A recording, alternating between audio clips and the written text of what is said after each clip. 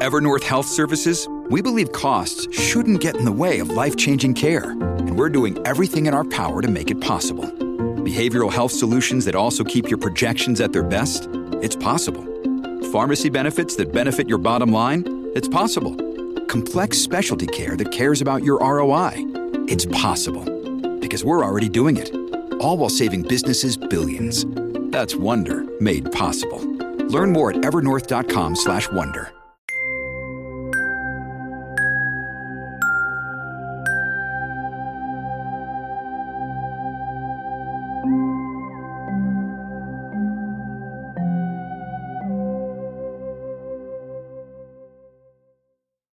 Stephen Michalak was looking forward to his weekend at Falcon Lake in Manitoba.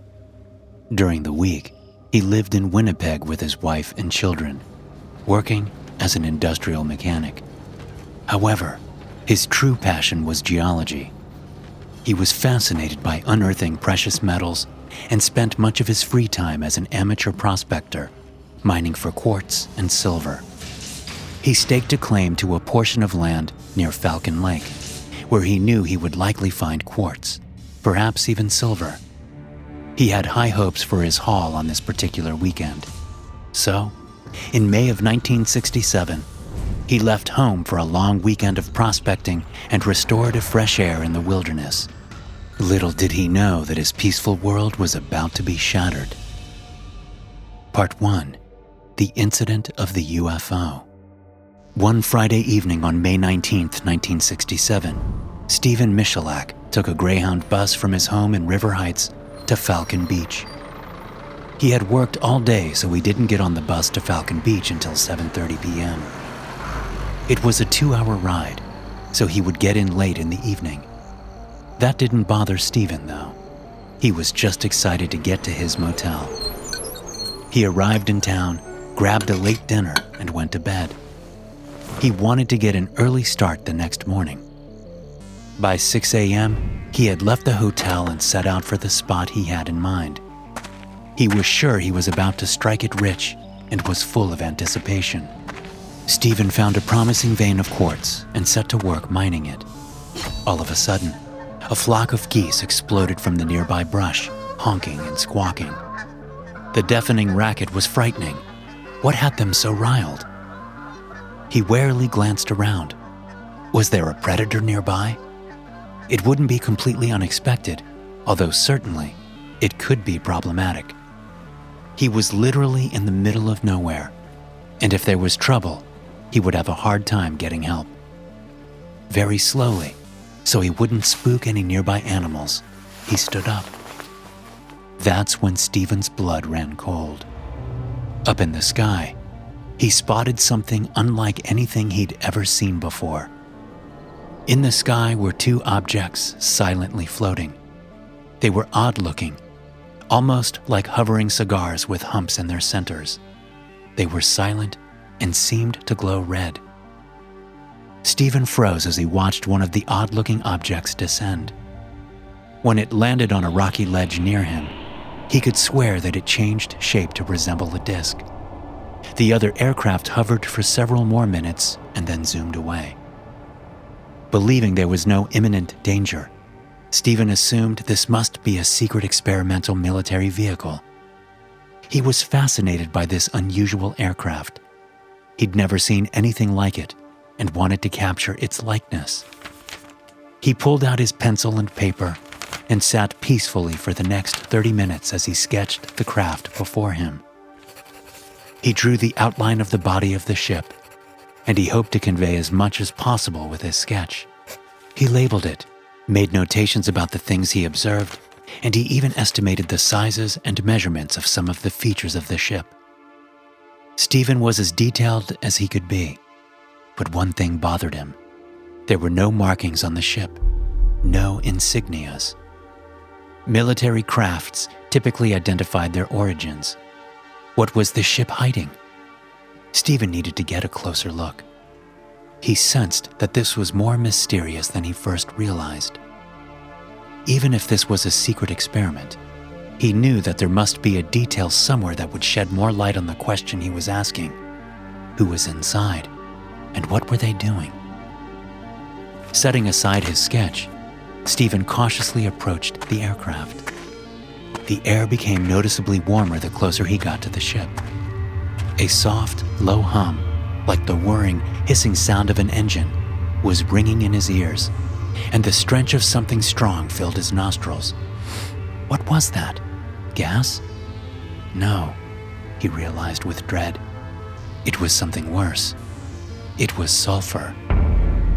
The ship's construction was odd too. It takes a lot of metal to build a ship of this size. Most aircraft are patched together with several pieces of metal so that you would see seams and rivets, but not this craft. It seemed to be modeled from one large piece of metal. Yet, that would be nearly impossible. And to add to the peculiarity, no identifying marks were found.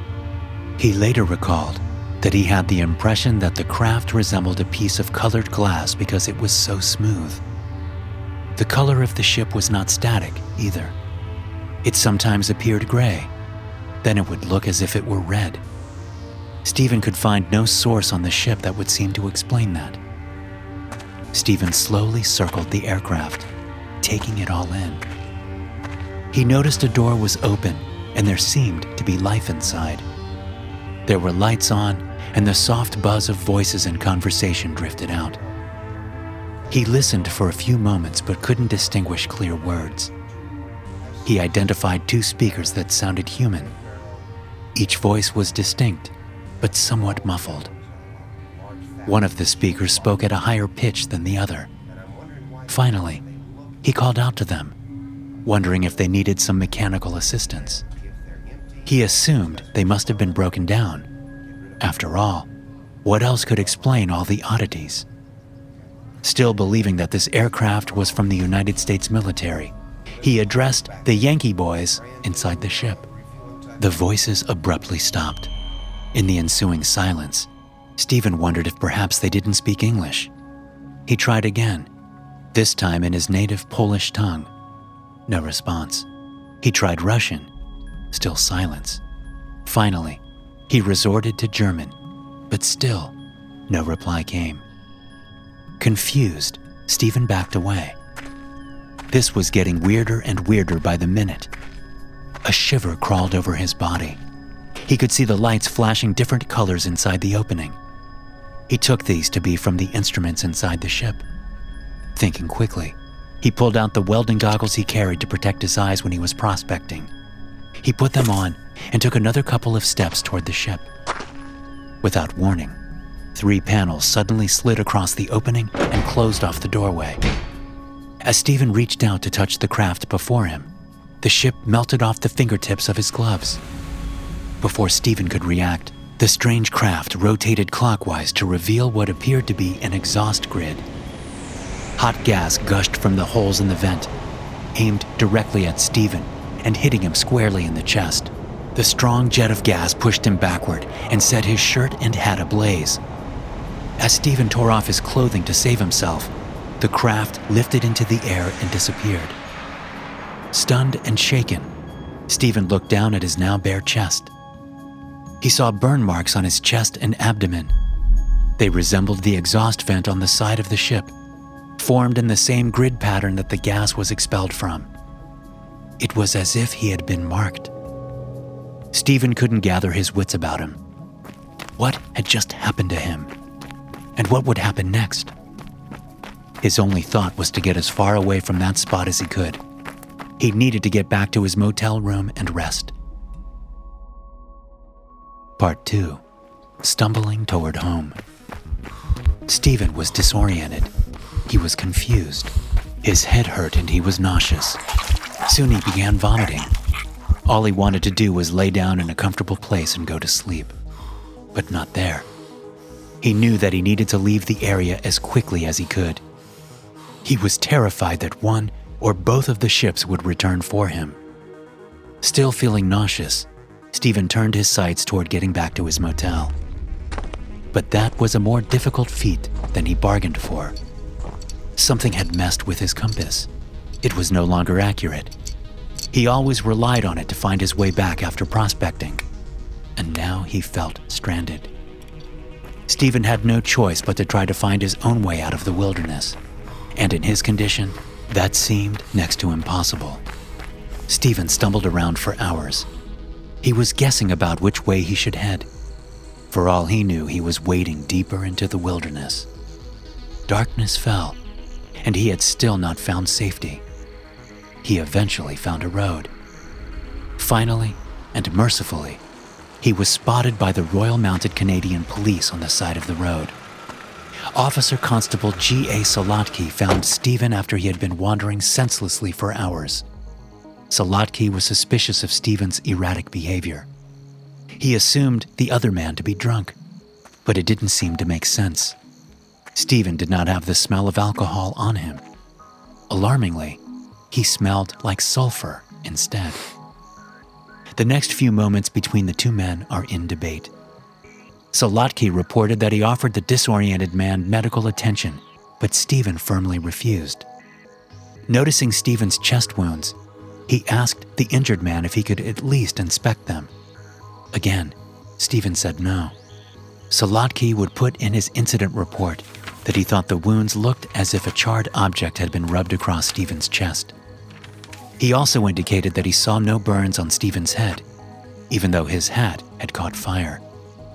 Later, Stephen would disagree with Solotki's observations and accuse the officer of being unhelpful and dismissive of his situation, withholding the medical attention he clearly needed. Solotki did help Stephen get back to the Falcon Motor Hotel, though. It had taken Stephen 9 hours to make his way back to where he had begun that day. Upon his arrival, he spoke with the motel owner, indicating that he was feeling ill and needed to see a doctor. Unfortunately, the owner of the motel informed Stephen the doctor was unavailable. Feeling dejected, Stephen had little choice but to remain to his room where he could get some rest. At least he could be comfortable for a while.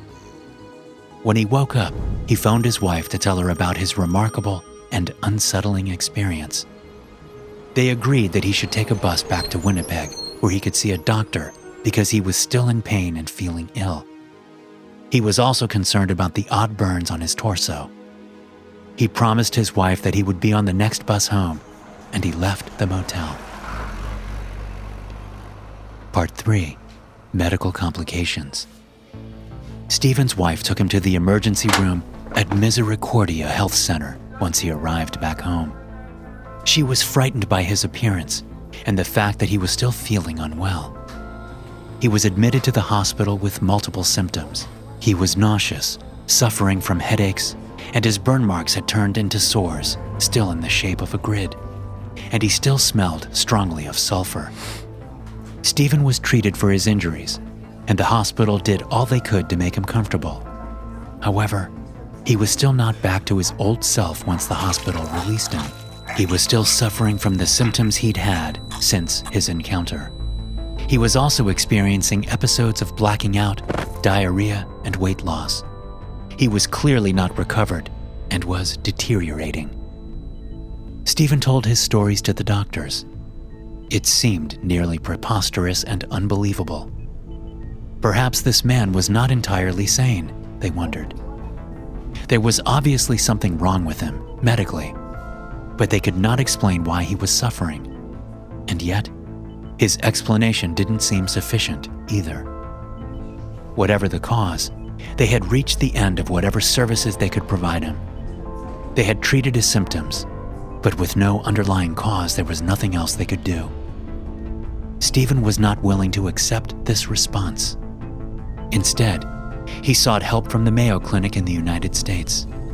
The experts at the famed healthcare clinic ran tests and determined two very important details. The first was that Stephen's symptoms all pointed toward an indication of radiation poisoning. The second, and perhaps most important determination, was that Stephen was perfectly sane.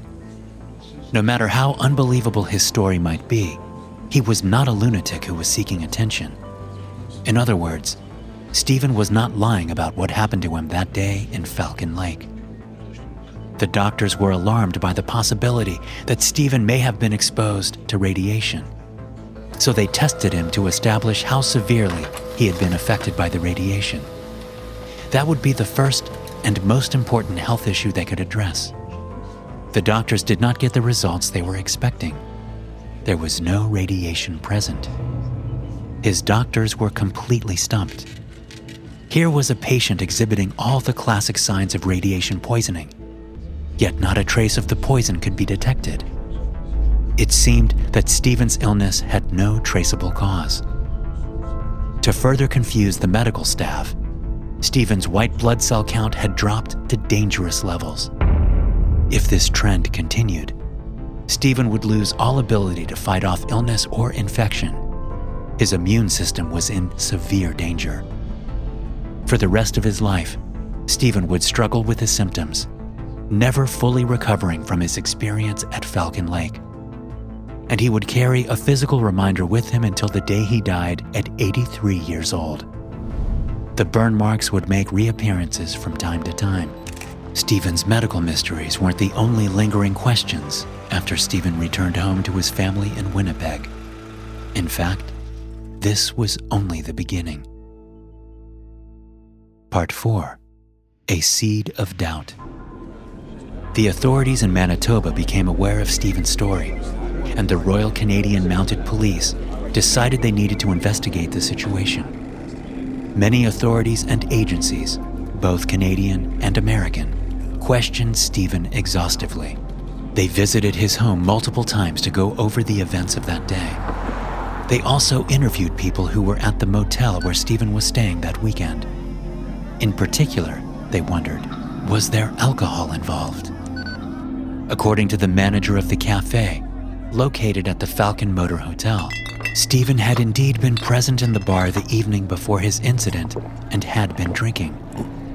The manager outlined to the police that Stephen had 3 beers, left the motel for about an hour and a half, then returned to drink 2 more beers.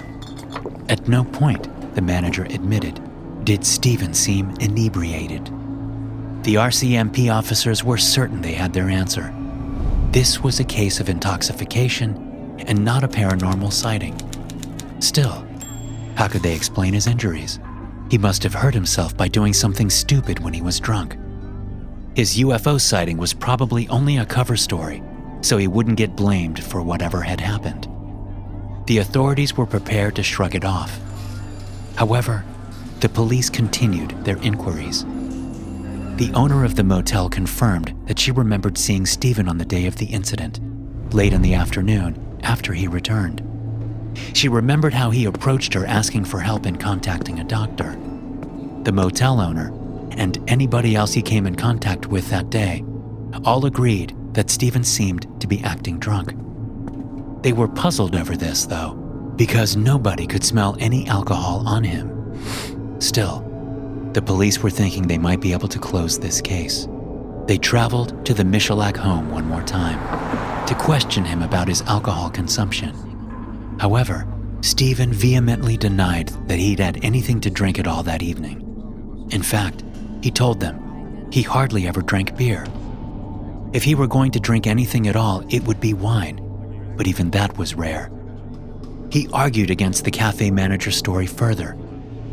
The manager placed Stephen in the bar room at 8 p.m. Stephen's bus didn't get into Falcon Lake until nearly 9:30 that night.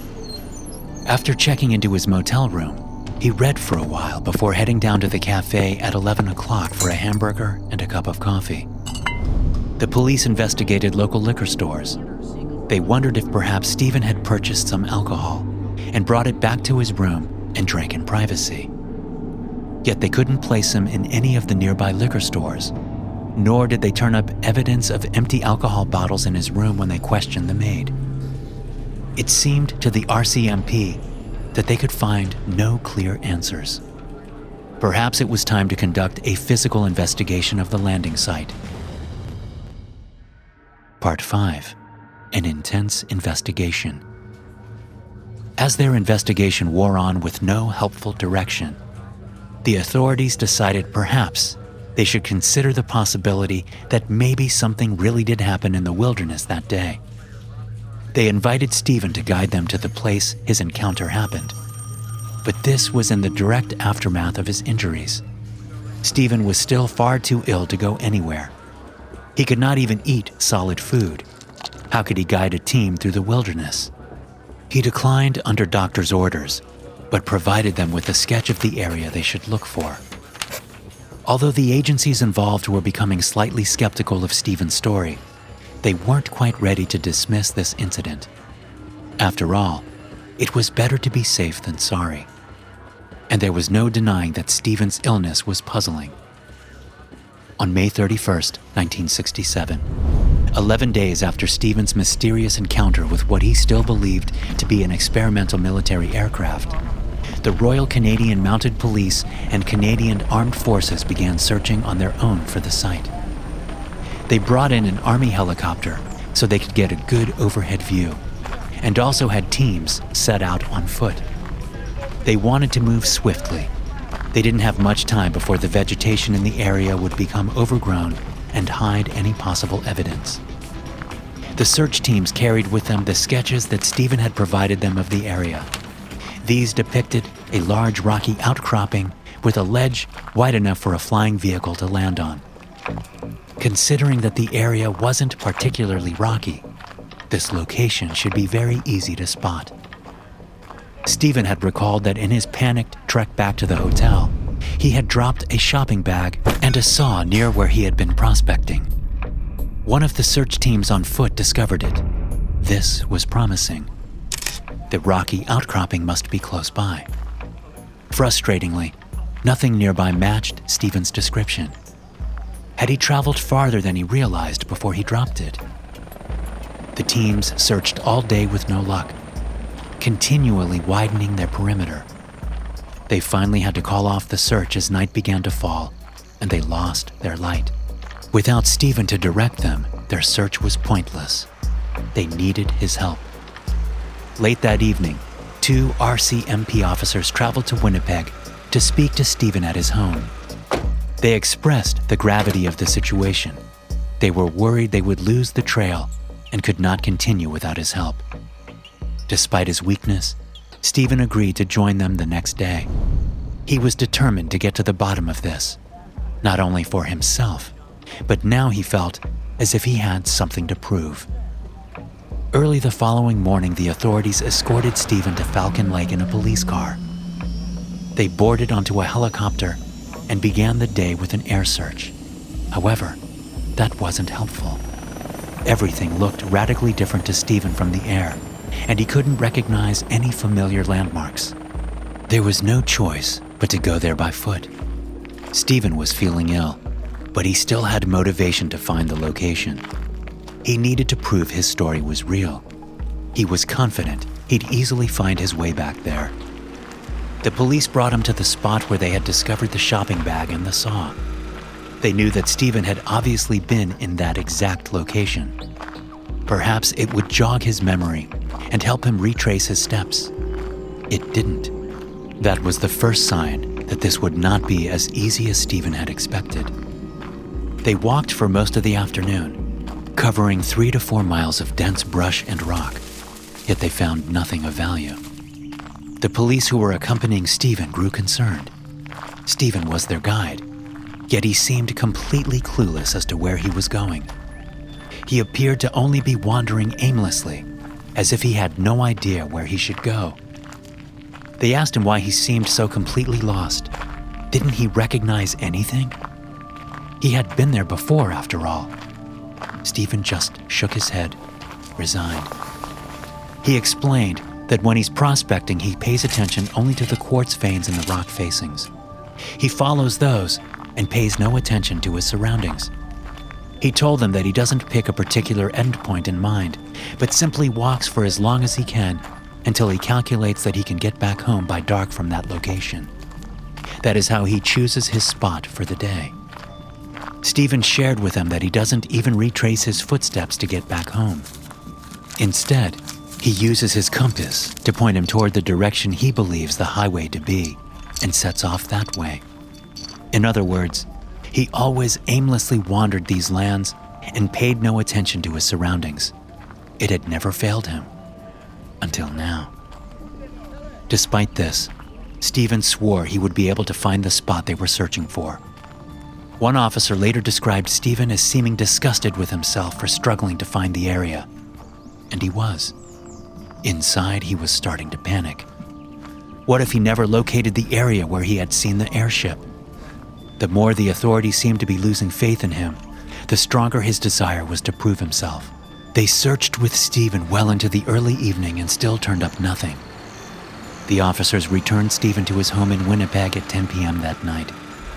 All parties were exhausted and dejected. The next day, the helicopter search continued without Stephen until early afternoon, expanding the search radius. When they still saw nothing promising, the Royal Canadian Armed Forces permanently ended the search. Part 6. Vindication. Poor Stephen Michalak. He'd been through an ordeal, leaving him terrified, injured, and in deteriorating health. And now he was being dismissed by both the police and the armed forces. It was time to take the matter into his own hands. By July, Stephen was feeling better. He was still troubled by some recurring ailments, particularly his odd burns. But he'd been back at work for several weeks and was able to function at nearly full capacity again. He and a friend decided to resume the search for the landing site on their own. They traveled back to Falcon Lake for the weekend. Stephen wasn't sure what to expect. He was nervous but hopeful. After all, he knew that truth was on his side. He just needed patience, and he would be able to locate the spot he was searching for. This time, without the pressure of the police by his side and with improved health, Stephen was able to find the area that had been on his mind for months. But he was startled by its appearance. It no longer resembled the serene setting he remembered from only a couple of months before. Instead, he found a large circle, approximately 15 feet in diameter, of burnt vegetation. It was still blackened, and no moss or weeds were moving in. Something had definitely occurred there, and now Stephen had proof. He had not made it up. He fetched the police, and this time they were able to see with their own eyes that there was something to Stephen's story, after all. They jumped into action and began combing the site for clues. The police brought in analysts to run tests on the entire area. Both the burnt circle and the nearby rock facings revealed unusual results. They tested positive for radiation. Authorities immediately moved to quarantine the site. Further tests on the surrounding soil and even the remains of Stephen's burned shirt that he had ripped off and left there all held high amounts of radioactive elements. They also discovered something embedded in the nearest rocky surfaces: the presence of unusual silver molten metal that contained radium and uranium and had been coated in ore. To this day, this metal still emits radiation. In spite of all this testing, none of the experts that had been called in could determine a conclusive explanation for what happened on that spring day. U.S. and Canadian authorities closed their cases, classifying the event as unexplained. Part 7. Aftermath. Stephen went to the media to share his story. He felt that it was his responsibility to tell his story as a warning to other people who might see something similar. He didn't want them to get hurt in the way he had. Stephen had also hoped that this action would light a fire under the police to begin helping him. But later in life, he deeply regretted sharing his experience. The story was met by the public with tremendous skepticism, and he was hounded for years by people who wanted to question him. He heard criticism constantly and was routinely laughed at and labeled a lunatic. His young son faced bullying at school. Stephen passed away in 1999, and he firmly stuck with his version of events right up until he died. Intense scrutiny and disbelief from the media and the public did not influence him to ever back down on his story. His details were consistent, as was his insistence that he was telling the truth. Some outlets gleefully ran with the story that Stephen had been drunk and done something stupid to injure himself, coming up with the UFO sighting as a cover story. However, that does very little to explain his lingering wounds and illness, or the radiation at the site. Other sources believed that Stephen made up the story as a way to protect his mining prospects, hoping it would scare other amateur geologists away from the site. It had the opposite effect, as hordes of curious seekers flocked to the landing site to see it for themselves. Over 50 years later, you can visit the site of Stephen's mystery. Not much has changed in that spot since 1967. The growth is still burned out, and no moss or vegetation will grow back in that spot, despite flourishing just nearby. There's still radioactive metal melted into the cracks of the rock ledge, and yet there are no answers.